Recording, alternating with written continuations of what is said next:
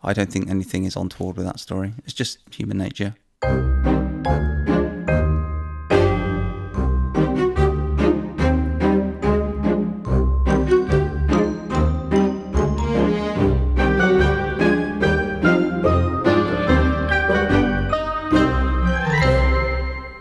Hello everyone, here we are for Pepper Pod 13. Eddie's chuckling away already because we had done about 10 minutes of chat there and I hadn't pressed record.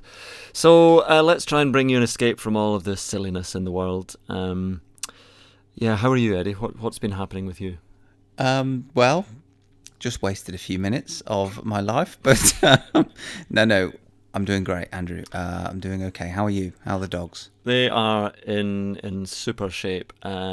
We could be recording this pod together now, couldn't we, technically? Like at Warwick Services or something, halfway between us and a long mic cable. We could do that next week if you fancy it. Where could we meet? Warwick Services? Just to break the monotony. Are we allowed to do that? I'll check. And if we're allowed to do that, let's see if we can do that just to break it up a little bit. Because at the moment, again, it's just going on and on. The same day, the same weather as well. It's extraordinary. I know we talk a lot about the weather in Britain, but this drought, and it almost is a drought now, after the wettest winter of all time, going into this. Did you ever watch Star Trek Next Generation?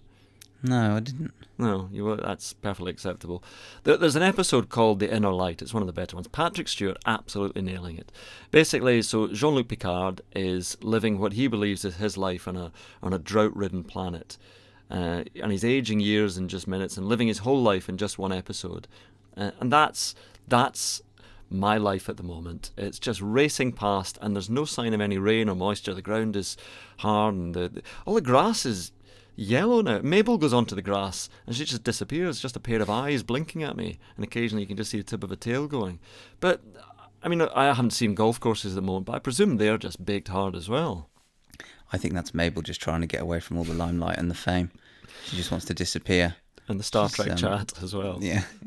I think it's going to rain. It's going to rain tomorrow. That's what I'm told. Yeah, so. I know. I think I really need a storm. So I haven't seen a thunderstorm. I actually think I'm connected in some way to electrical activity, because I say this is going to sound a bit crazy, but you know me. I'm actually not crazy at all. I think I'm connected in some way to the kind of electrical activity, a bit like Halle Berry, in the X-Men films. Which feature, of course, the great Patrick Stewart. Yeah, absolutely. And the only time I ever feel up in life and excited is when there's a storm, and I'm yearning for one. And I keep looking at the forecast; there isn't one coming, so I need a big storm soon to really just get me out of the rut that I'm in. But yeah, we got a field of sheep across the road, and you can hear them baaing away in the morning, and it's all the birds and the geese. I must say, I'm in love with the wildlife at the moment, and the nice weather and the calm serenity of life. Some of it's been quite nice. I think we need a bit of. Well, the temperature's going to drop a bit, but then it's going to get warmer again, and the rest of June. So. Anyway, once again, you're listening to the Weather Pod. Did you see the multi-sport Peloton challenge? Peloton have absolutely been bossing this lockdown. This was ESPN and Peloton together. So they had this challenge. It was like Superstars. You will not remember Superstars. Does that ring a bell? Superstars TV program?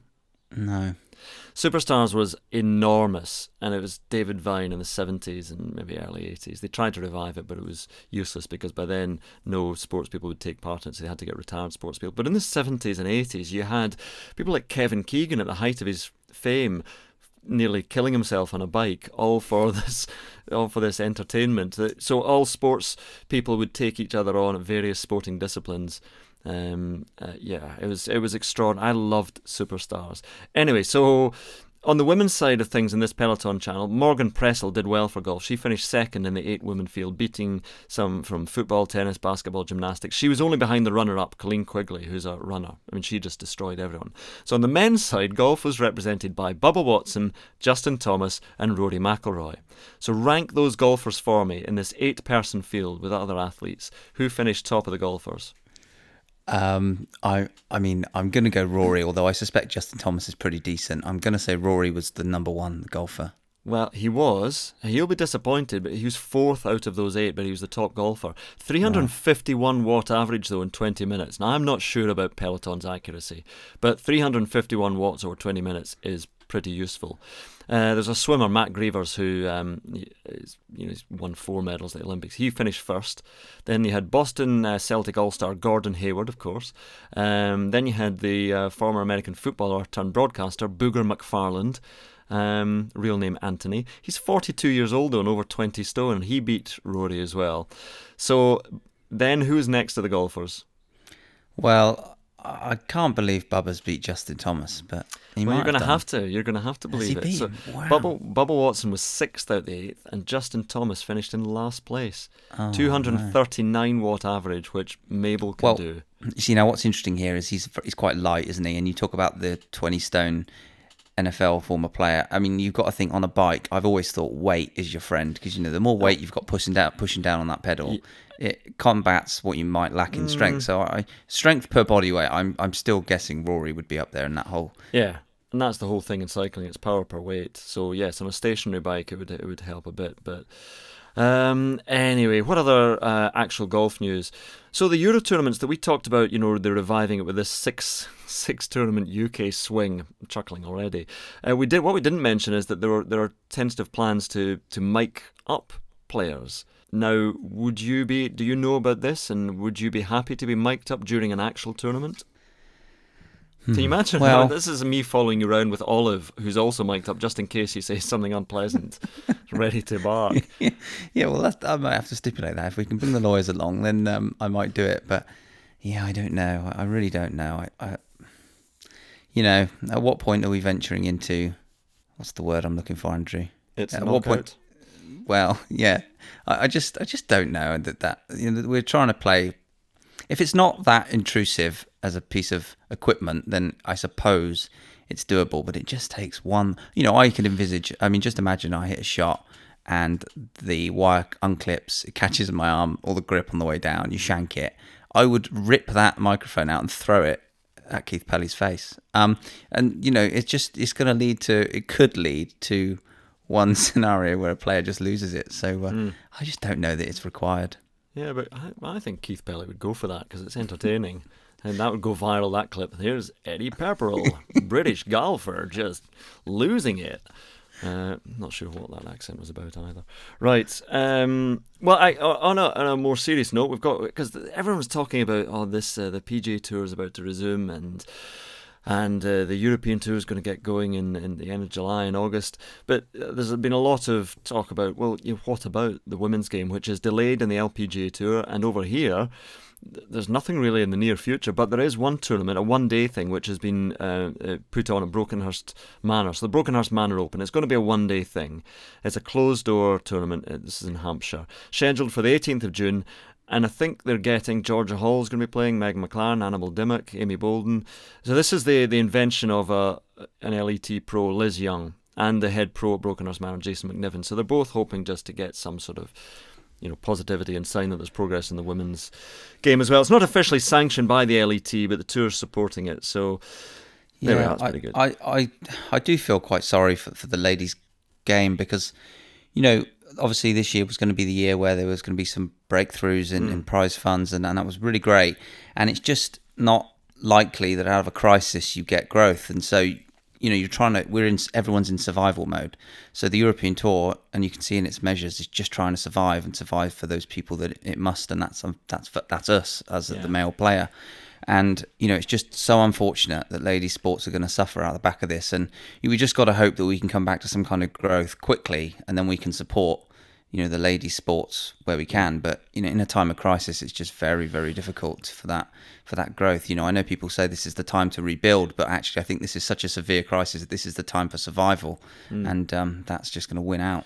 Yeah, people are pulling in their horns, which is, as you say, the timing of it is so unfortunate when they're about to have that tie-in with the LPGA Tour. On the other side of the Atlantic, the Corn Ferry Tour, which is now the name for the sort of feeder tour, the second level down from the PGA Tour. Vijay Singh pulled out of the Corn Ferry Tour event that he was going to play in. So he's 56, 57 now, and so he's eligible to play in these events because he's a lifetime member of the PGA Tour, but he was criticised by some for taking a place in the field for the first tournament up, which is next week at Sawgrass. But this caused a bit of a fuss. There's a regular Corn Ferry Tour player, Brady Schnell, with the most American name of all time. Brady Schnell, who did the very Twitter thing of going on Twitter.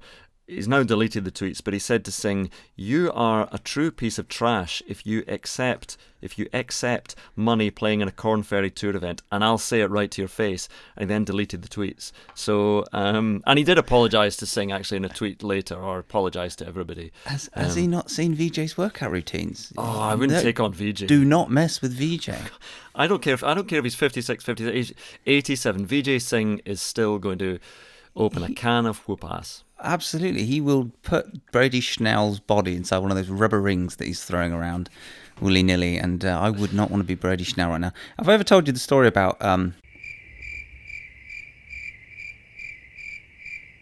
Anyway, third round of the tournament, I get drawn out with Jace Long. And, I think we did shake hands on the first tee, but this was pre-coronavirus day, so that was acceptable then. But, that happened when I was 16, 17 in America. So, listen, I'm happy for that to stay in. I know you think about my career more than I do, and I appreciate you for that, Andrew, but I don't think anything is untoward with that story. It's just human nature. Did you see the BMW Indoor Invitational, the latest edition of that at Valderrama? There was right, five. Right, so I'm imagining that story. That can stay in. That's dead true. That's deadly true. I promise you, that's a true story. I'm very sure it's true, and I'm very sure you're giving us permission to keep that story in, but it's not. It'll feature in a late night bonus pod. What? That's the kind of content people want and need at this point. Anyway, listen. So, hey, Eddie, did you see the BMW Indoor Invitational? So, this was the latest one was at Valderrama. Up to 38. There were sort of 38 players now they've got playing in it. So, have you still not been offered a place in the or do you have to have a trackman? Do you not have a trackman? I suppose you just have to go to a facility that would have one. But I don't have one. I don't know anyone that does, to be honest. There must be a studio, because a lot of the players are playing in studios that they're obviously going to, like you say. So there must be somebody who'd be willing to. I think they've only got one more to go in this anyway. But it's quite a good, it's Valderrama. There was a lot of Sergio played in it this week. I saw, did one under win? It was one under. There was a tie. I think 5 players tied, and Garcia was one of those after triple bogeying the first as well. So, well, I must say, that's probably it. For those people that have never. Well, many people wouldn't have played Valderrama, but would have seen it on television.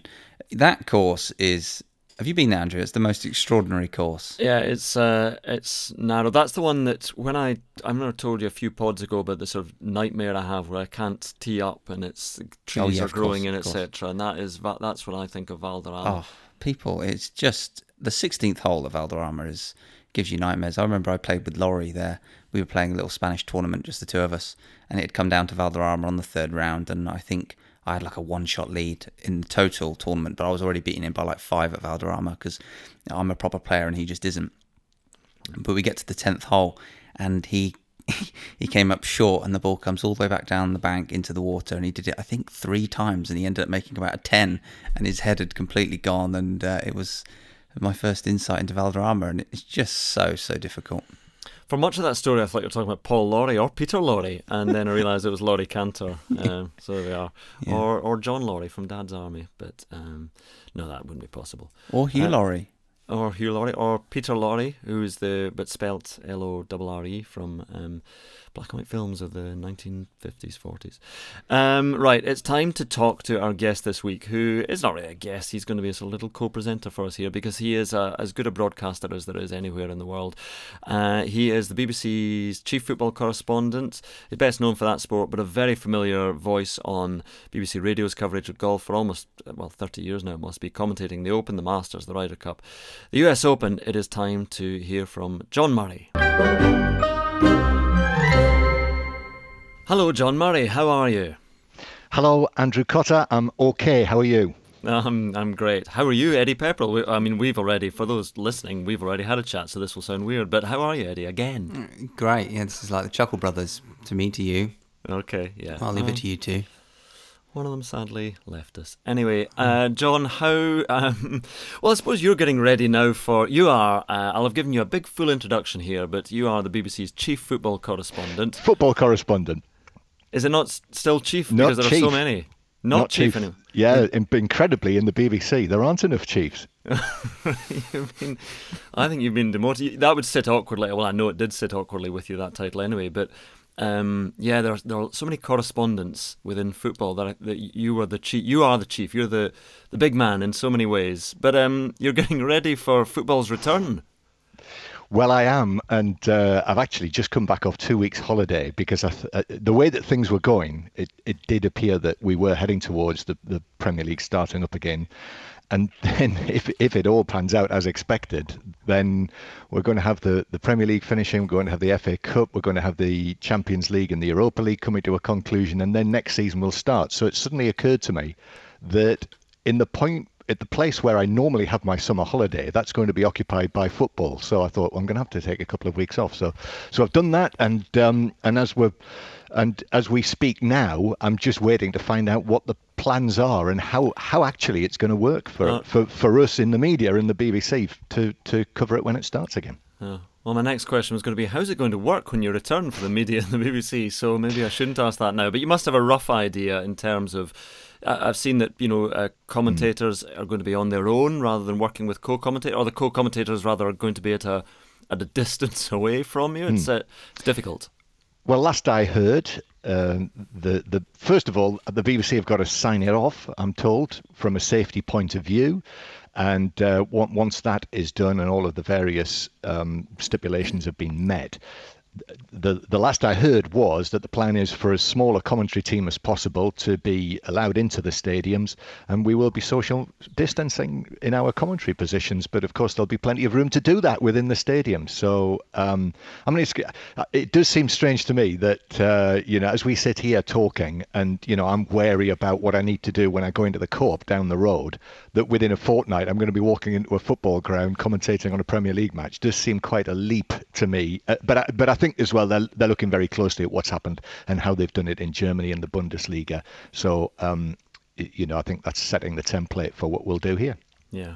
We're all looking at it from a golf point of view as well, and I suppose it's a sport which can socially distance for the players anyway. But listen, tell us about your golfing history, because I've worked with you in so many golf events. And what would be your first major that you worked at?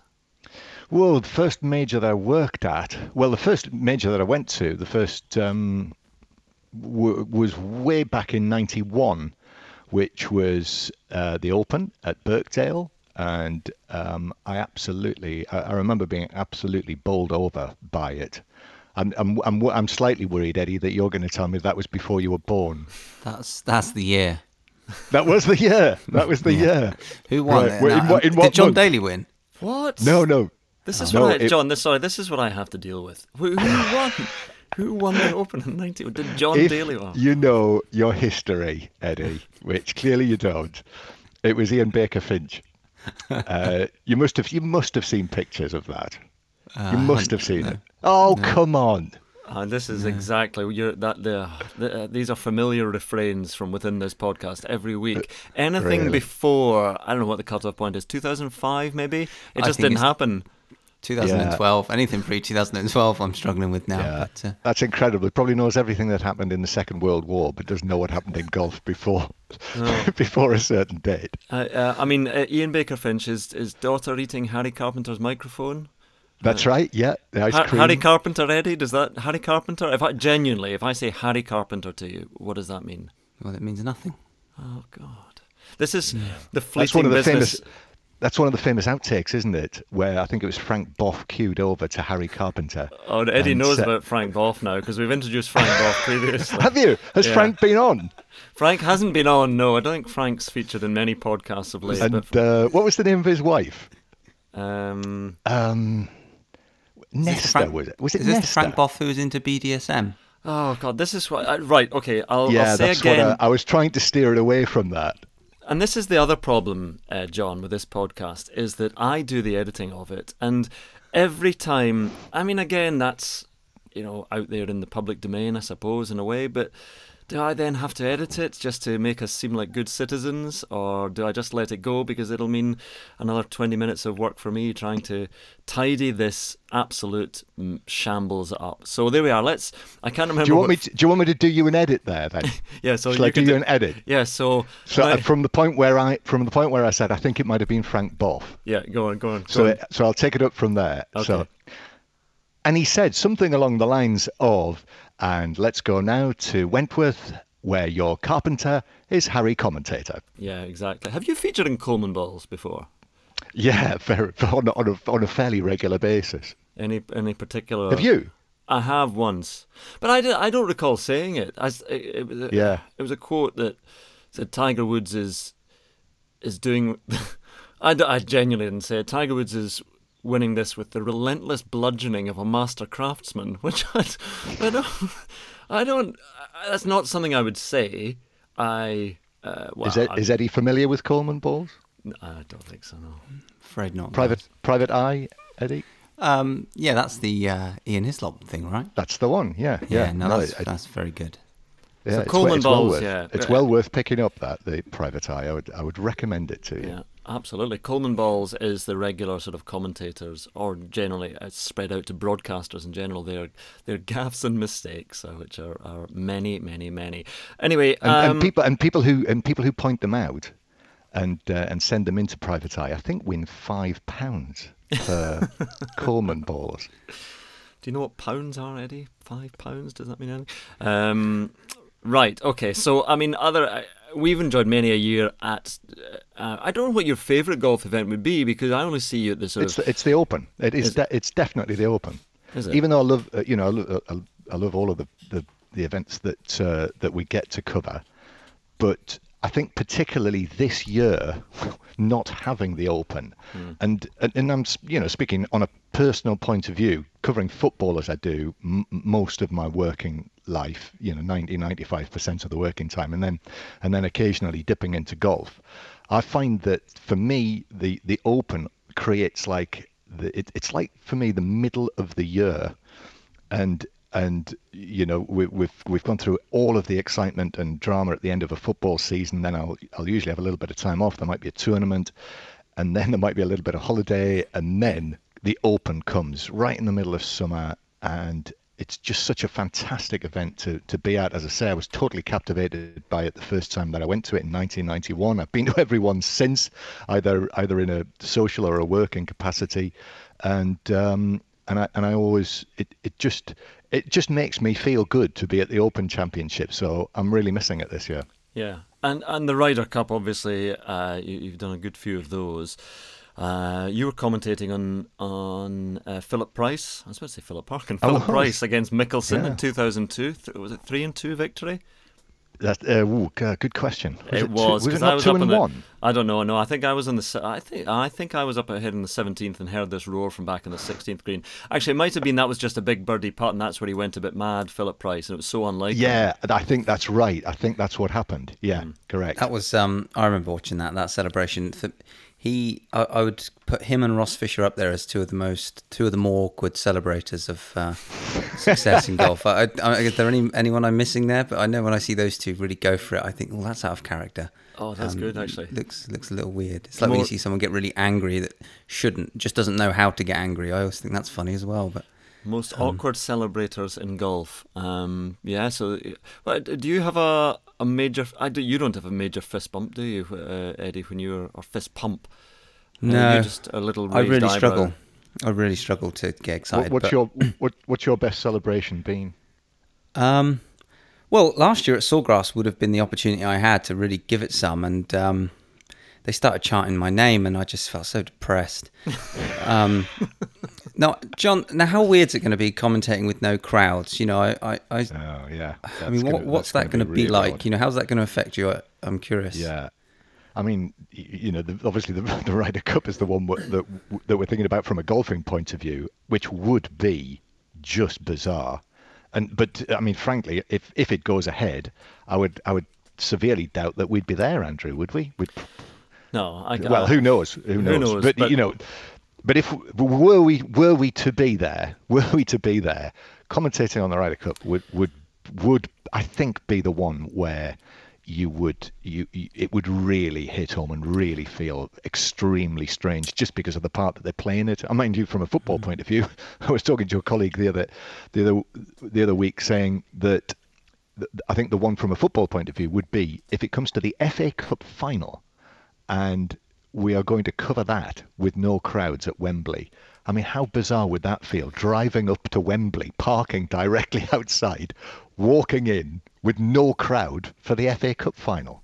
So, and I think we've seen it already with the matches that I've watched in the Bundesliga, just how odd it is. And I mean, I have actually commentated on a couple of matches behind closed doors in the past, and it is a very different experience. Can you imagine one of your, I was going to say iconic moments of commentary, but we neither of us would be comfortable with any of that nonsense. It was the 16th hole at Celtic Manor in 2010 in the Ryder Cup, and McDowell against Hunter Mahan, and all the crowds up on the banking to the left of the fairway, and you commentating. This is where I would, if I could be bothered contacting the BBC to appropriate the rights for this clip, play in the clip of you commentating on Graham McDowell's putt down the hill. But the crowds there and the noise, imagine the contrast. Imagine doing that in front of nobody at all. But that was just an astonishing moment. He has to putt through his own shadow, this warm October sunshine. And McDowell now rolls the ball towards the hole. It's rolling. It's in! Graham McDowell turns away and shouts to the Welsh skies in delight. He's won the hole and he's 2 up, but he still has to finish off and win the match to regain the cup for Europe. Well, there we are. Turns out I could be bothered asking for permission, so thank you to the BBC for allowing us to play that clip of that amazing moment. Now back to the chat. Well, that's a great example of what you're talking about, because where we were there, Eddie, was on the left hand side, so we were slightly up the slope, and I was with Maureen Medill actually, and we were, I mean, you know what it's like the Ryder Cup, inside the ropes, particularly when it gets to the sharp end, it's so congested with all of the people inside the ropes, and on that Monday, it was very, very different day of golf, that, wasn't it, Andrew? And the people who came onto the course that day, the atmosphere was unlike, I think, anything else that I've experienced at a golf event. And the excitement, the drama, the moment just got the better of people. And because it was so congested inside the ropes at the 16th, people were just climbing over the ropes. And I remember sitting in there in a position where, and we had to inch further and further forward because I was just aware of the fact that there were spectators suddenly appearing, like right next to me on my left-hand side, right next to me on my right, behind us, and getting closer and closer. And all of the time thinking, I'm getting away from the people who are coming onto the inside the ropes behind me, but I'm getting closer and closer to the green. Yeah. And in the end, I remember thinking, Graham McDowell must be able to hear what I'm saying here.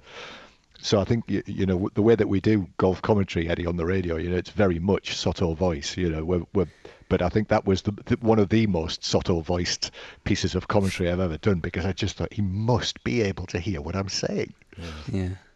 It would be. I'm just picturing how funny it would be. If there's no one there and you're having to generate as much dramatic voices as you can, it would just almost become a comedy sketch. You can see the players laughing at that point. But that's the point. It would sound ridiculous because you ride along as a commentator on the back of the wave of the noise of the spectators. But yeah, we definitely, and that's the thing about radio commentary, as John's saying there, is that you've got to get close enough to be able to see and to convey that atmosphere. But it's a simple thing. Sometimes if you're standing upwind of a player, if the wind is blowing down towards the player, they can hear your voice much more clearly. Thomas Bjorn gave me a hard stare once at Loch Lomond.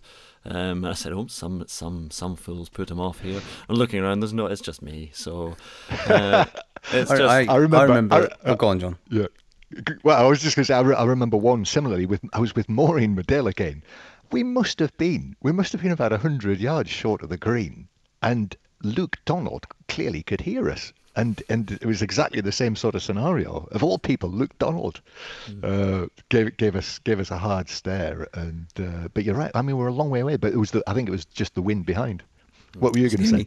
Well, I remember being in Sweden in 2014 playing the final round with Henrik Stenson, and we had, I mean, you'd expect to hear Wayne Riley from the clubhouse, and you probably could, but I could hear him on one hole, and he was, had this shot from 40 yards, and you could putt or chip it, and I chose to putt it, and he was saying, oh, he's got to chip it, and it was interesting, because it was the first time in my career where I had been in that position anyway, I think, and then you get a commentator who's basically, you can hear, and he's saying what he thinks, and then you having to put that out of your mind, and I didn't hit a very good shot. I think I chose the putter in the end, but yeah. Did you give him a glare? No, I didn't. He, I don't know what I did. Can you do a glare? Well, no, I'm not sure I can. No. Are you doing one there? And we just can't see it. It's amazing. Just trying to think of Frank Boff. But that's the don't stop it. Oh, edit point. No, so that was the thing in the famous one in 1989 Open at Troon in the playoff, where Greg Norman puts it into the bunker down the right hand side of the 18th, and they had the huge television screen in the tented village, which was just off to the right.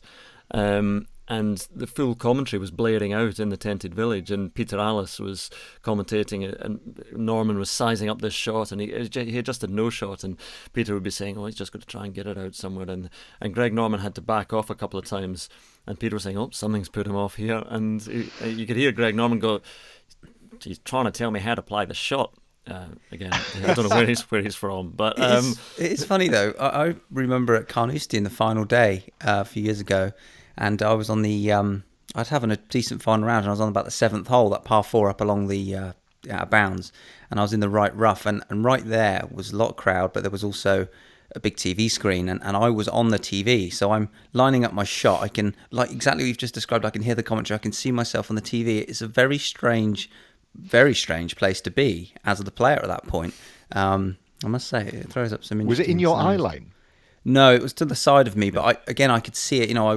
I could see it all on TV as I was walking into the shot on the side, at the side of my eyes. I was very aware that it was all there, kind of thing, and I just wanted to see how I was looking. Oh, no. A bit chubby. Was it pre-bone broth and everything? So it was just this. Yeah. Oh, giant... it was desperate. Yeah. No. Did you run your fingers through your hair? No, I didn't. I left that to Phil that day. Yeah. Well, actually, because you've been to the US Open a couple of times as well, John, and more than a couple. Michael Campbell, Pinehurst 2005 was one that you did, wasn't it? That's right, yes. For some reason, I'm reminded of a press conference where everyone was just trying to find out details about him, and it was his grandmother came up in conversation quite a bit. That's right, yes. She did, yes. He did. He paid fulsome tribute to his grandmother, and I mean it was a lovely press conference, that, because he was genuinely bowled over to have won his major championship, and as we know, at the time, you'd think, oh, he might win another one, he might win a couple more, but it turned out that way. But I mean, he was brilliant. Whenever you see someone win their first major like that, I think you see them at their best, because it all comes out, and he was asked about his various influences, so everyone's there listening away intently, and all the scribes are writing and whatnot, and he mentions his grandmother and what she meant to him, and somebody said, could we just what's her name, what is the name of your grandmother? And he said, yeah, she's called Tit. And everyone sort of stopped and looked up and said, how do you spell that? T-I-T, tit. It's a lovely moment. Actually, you were also in the press conference. You came back to report, because when Mike Weir had won the Masters, you were at some. Was it when Mike Weir won the Masters and someone used their one question? I think it was another. Yeah, that's right. The question was, Mike, why is it that they call you Weirsy? And his answer was, well, I kind of think it's a play on my name that they call me Weirsy. Oh, God. Writing down his quotes. Listen, we have regular features on this podcast, which are of varying degrees of quality. But one of them is there aren't many golfers called Alan. So I think at this moment we're going to invite John to play as well. So it's time for this.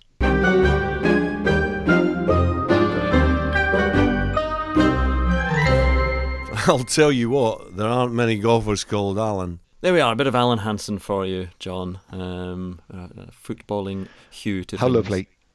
Yes. Oh, he is a lovely, lovely man. I thought you might have had the BBC singers doing the jingle for you there. But Are there Alan such a Hansen's thing? Is there such a good thing? alternative? Are there BBC Well, there singers? certainly used to be.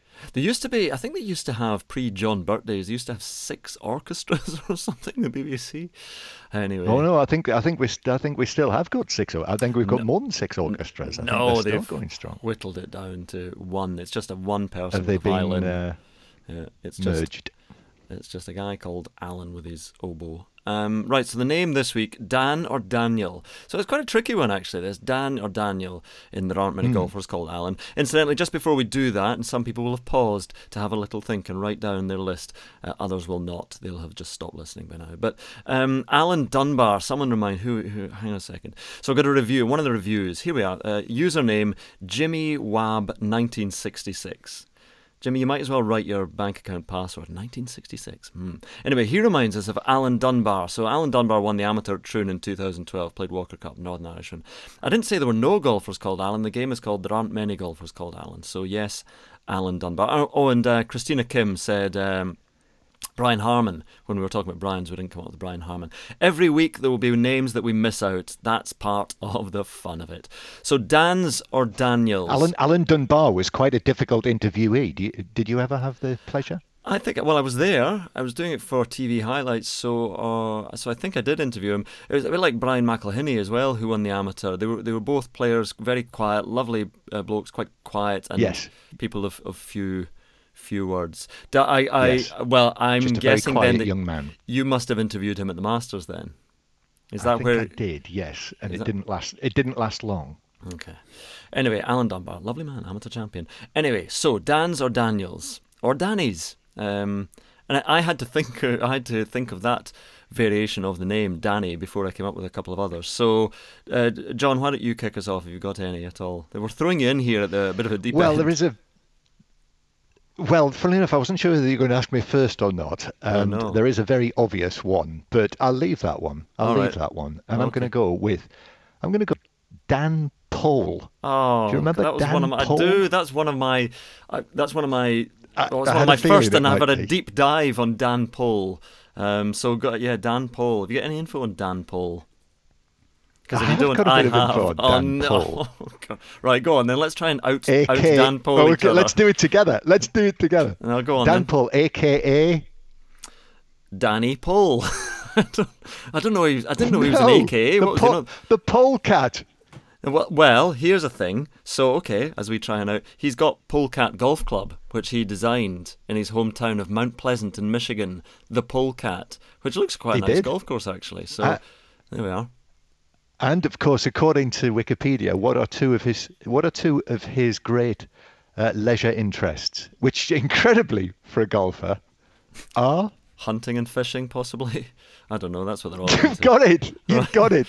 Shall we give some golf facts about Dan? So I did know. I remember Dan Poe from the 80s. I remember he had a beautiful swing. He was a former baseball player. He was very good at high school, and he was sort of scouted by major leagues. But I do remember that he lost the playoff to Craig Stadler. That was all I remember in the 82 Masters. That was all I remembered before I had to go to Wikipedia. But he was a very good player, Dan Poe.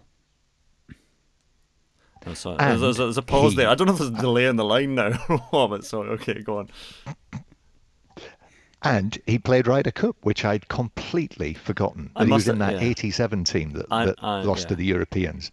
And played with Hal Sutton on the first afternoon, and they actually beat Ken Brown and Bernhard Langer in the first morning. So, he was obviously a very, very decent player. He was. I mean, we might as well be speaking Mandarin to Eddie at the moment. Dan Paul.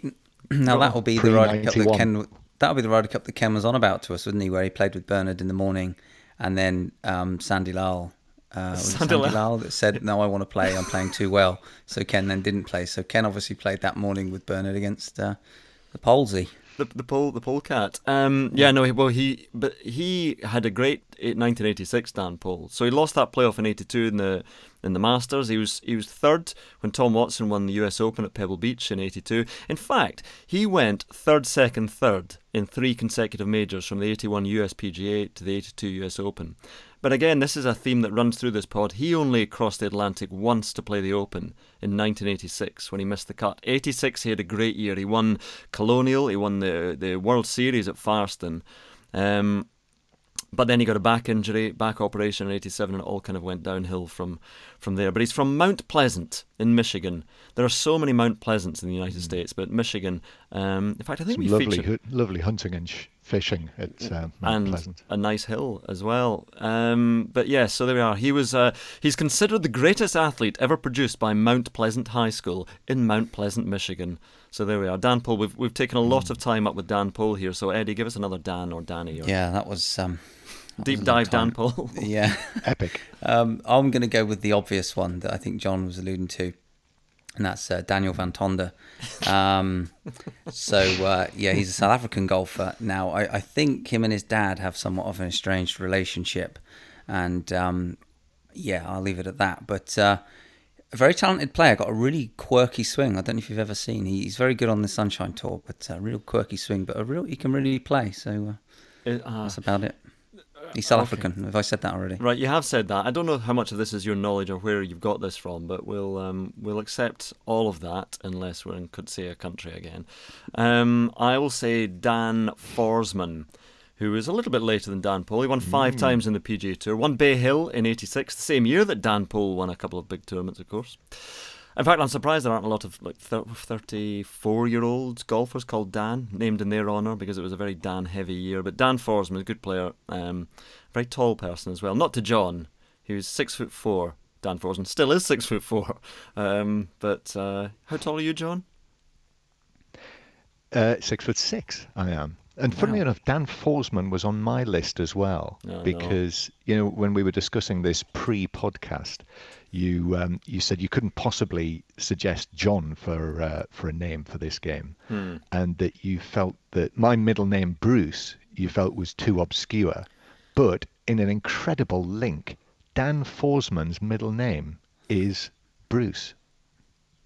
That is an incredible link. That's the kind of link we like on this. So, and what we've just hinted at there is the fact that even though you're a man of the northeast of England, you're essentially Scottish, which I always say, because John Bruce Murray could not be more Scottish. Where are your roots in Scotland, John? And my brothers are called Angus and Hamish. Believe it or not. I mean, that sounds because my dad was born in Nairn, in the far northeast of Scotland. Nairn. That's where I was humbled by a giant Norwegian in the British Boys Championship in 1989.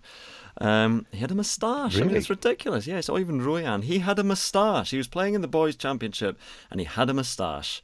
That shouldn't be allowed. Daniel Berger. Hang on a minute. I've just done Dan Forsman. Oh no.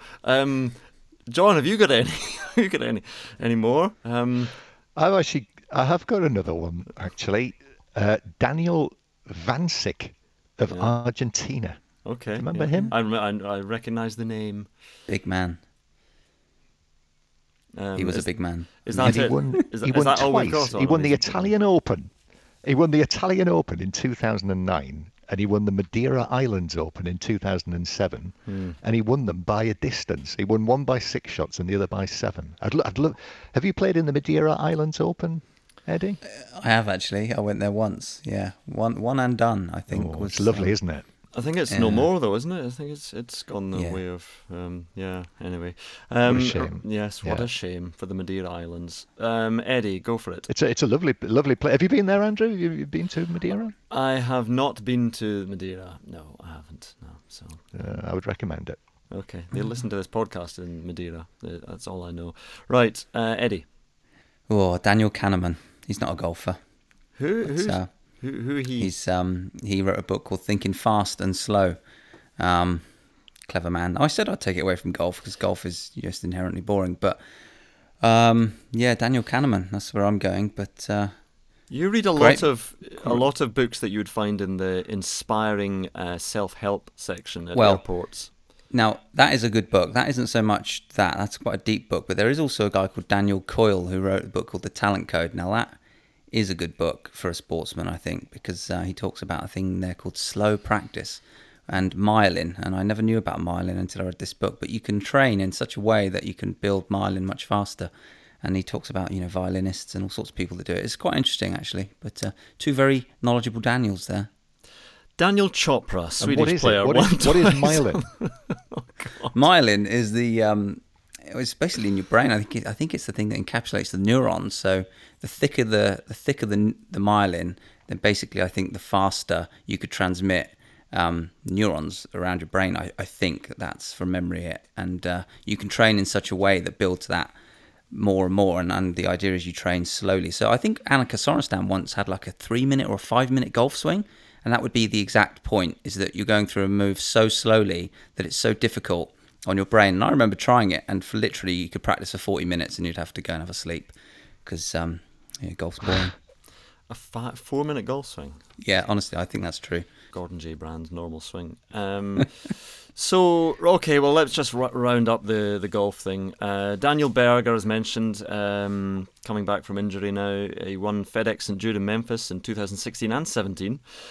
Father Jay was a world top 10 tennis player. Played Davis Cup for the USA. Daniel Chopra, the Swede, he won twice in the PGA Tour. Danny Lee, Daniel Torrance, son of Sam, Dan Walker of Football Focus and BBC Danny Breakfast. We've mentioned Danny Willett, have we not? I don't think so. Were we all Only saving him by until the end? suggestion. All right, okay, there we are. Okay, well, let's end on Danny Willett then. Actually, every week we should, in the name, decide who is the greatest of that name in golf. So who would you give that to? Because Danny Willett, obviously, Ryder Cup player and winning the Masters. But Dan Pohl, the Pohlcat, I mean, he third in the majors, lost a playoff, played Ryder Cup, won 4 times on the PGA Tour. I personally give that to Danny Willett. I think he's had a bit of an underrated career. Very good player. There we are. We're deciding right now. Danny Willett is the greatest Dan, Daniel or Danny ever to have played golf, and that's just a fact. So there aren't many golfers called Alan, and there aren't too many called Dan, Daniel or Danny. Right, that's done. And also, I would say the delay on the line seems to be extending. It started off quite sharp and quite punctual, and as this interview has gone on, either John is becoming a little bit more tardy with his thoughts, or he's just kind of... I think there is a little bit of a delay on the line. I think now. what's happened is, I think I've had a build-up of myelin, and it's slowed me down. Right. Anyway, listen, John, we're going to let you go now because we've kept you far too long. Hang on, I had one question. In terms of co-commentators, when you work with former footballers, what is it that makes, well, you don't have to give any names, but what is it that would make the better ones the best? And how difficult is it sometimes to work with former footballers in the co-commentary environment? If that makes sense. I think what makes a good co-commentator is someone who naturally will not look to repeat what you've said. Will look to explain what's going. It's the classic insight question or the insight instruction that we give to all summarizers that I work with. That's what we're looking for. And I think someone who I'll tell you what I look for in a summariser. Someone who, if it's a great game, is going to really add to it. But also importantly, if it's a terrible game, whether it's a summariser who I'm going to be able to provide what I hope it would be an entertaining piece of commentary. And as a commentator, when we're covering live matches, to have a summariser alongside you is the biggest tool that you've got.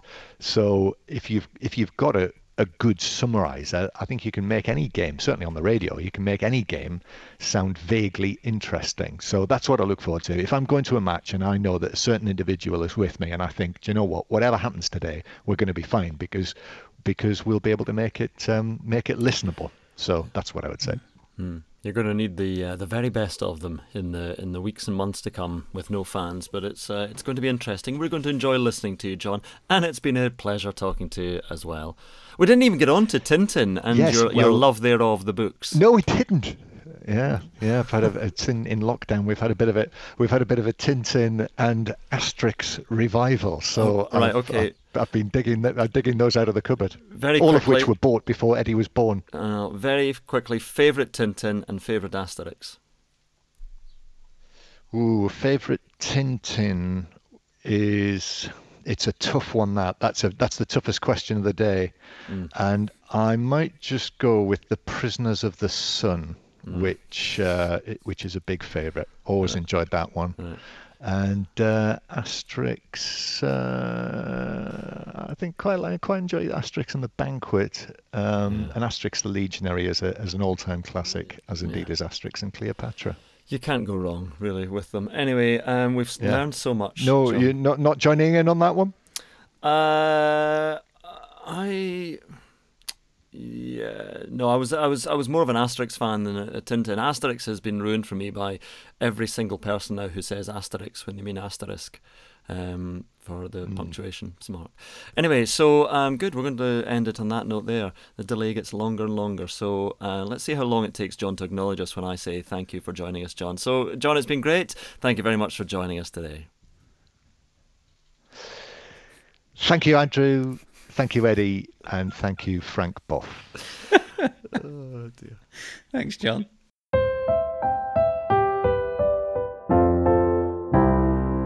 Eddie Pepperell. Which one is he again? There we are, John Murray, lovely John Murray. He is one of the best. I remember was at the Sports Commentator of the Year category at some award ceremony, and I was on the same table with John. We'd both been nominated for this thing, and they did it in reverse order. So there were 5 nominees in each category, and then 3 would get announced. You'd have 2 honourable mentions and then the winner.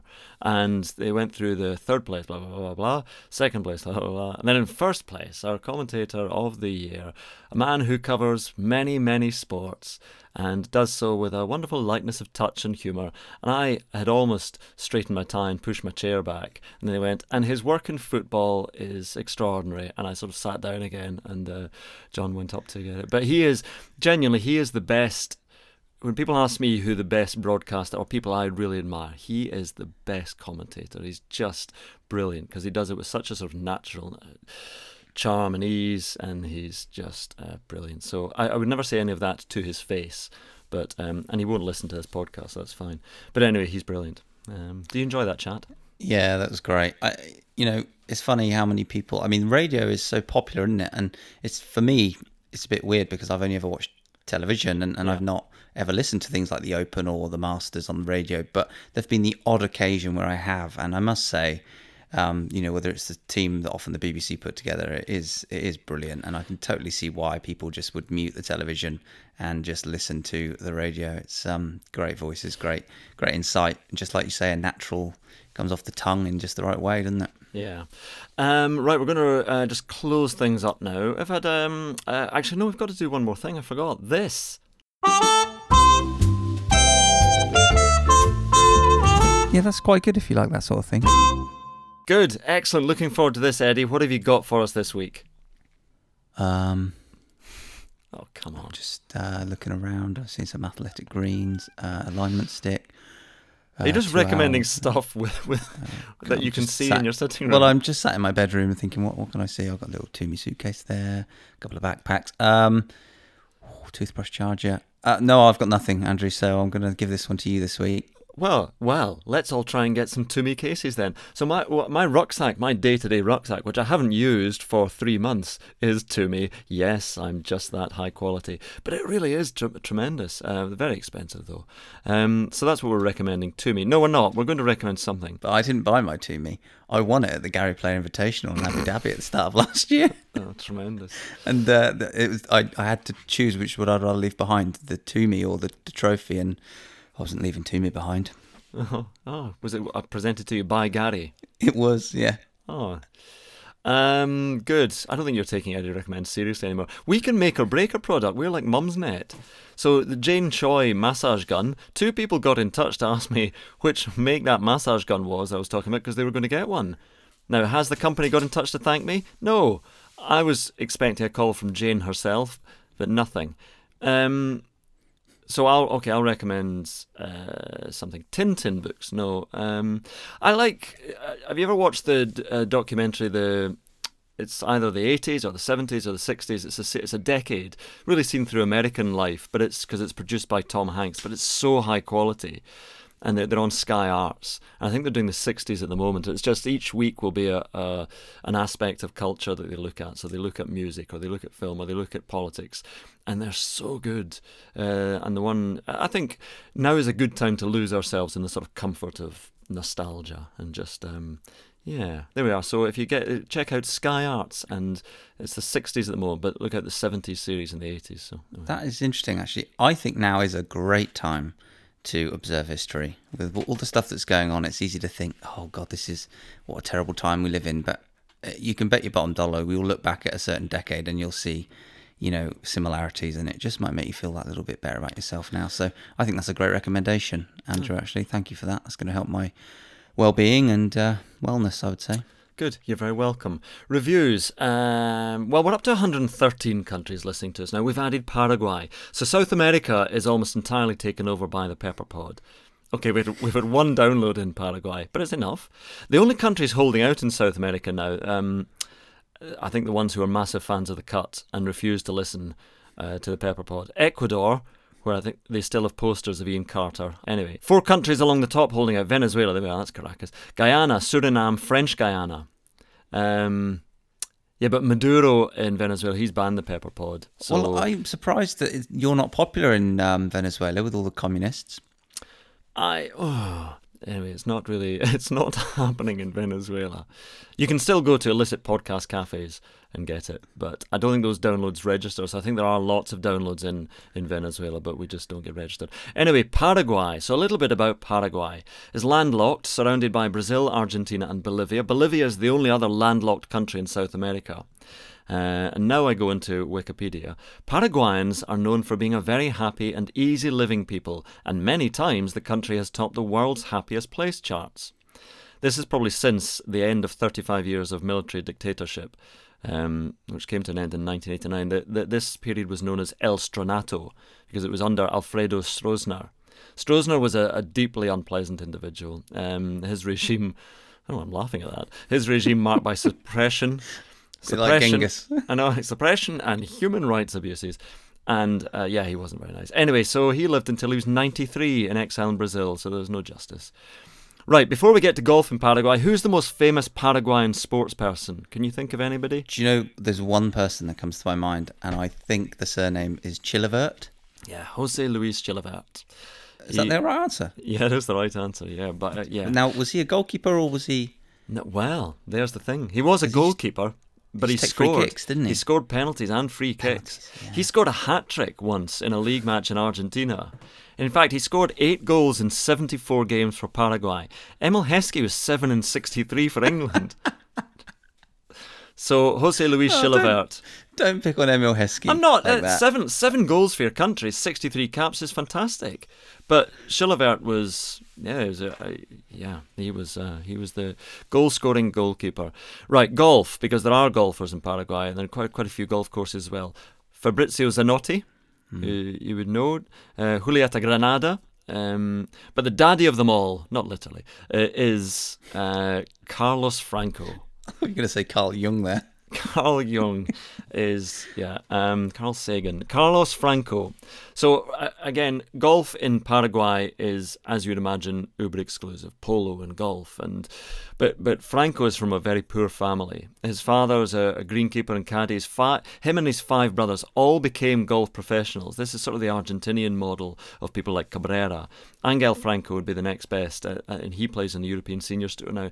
Carlos Franco won 4 times on the PGA Tour, 2 tournaments. He won Milwaukee twice, he won New Orleans twice, won 5 times in the Japan Tour, finished 6th and 7th in the Masters in 99-2000, played in the President's Cup in 98 and 2000, and now the second-ranked course in Paraguay is the Carlos Franco Golf Club in the capital, Asunción. So there we are, celebrate the fall of Stroessner, but the rise of Carlos Franco in Paraguay.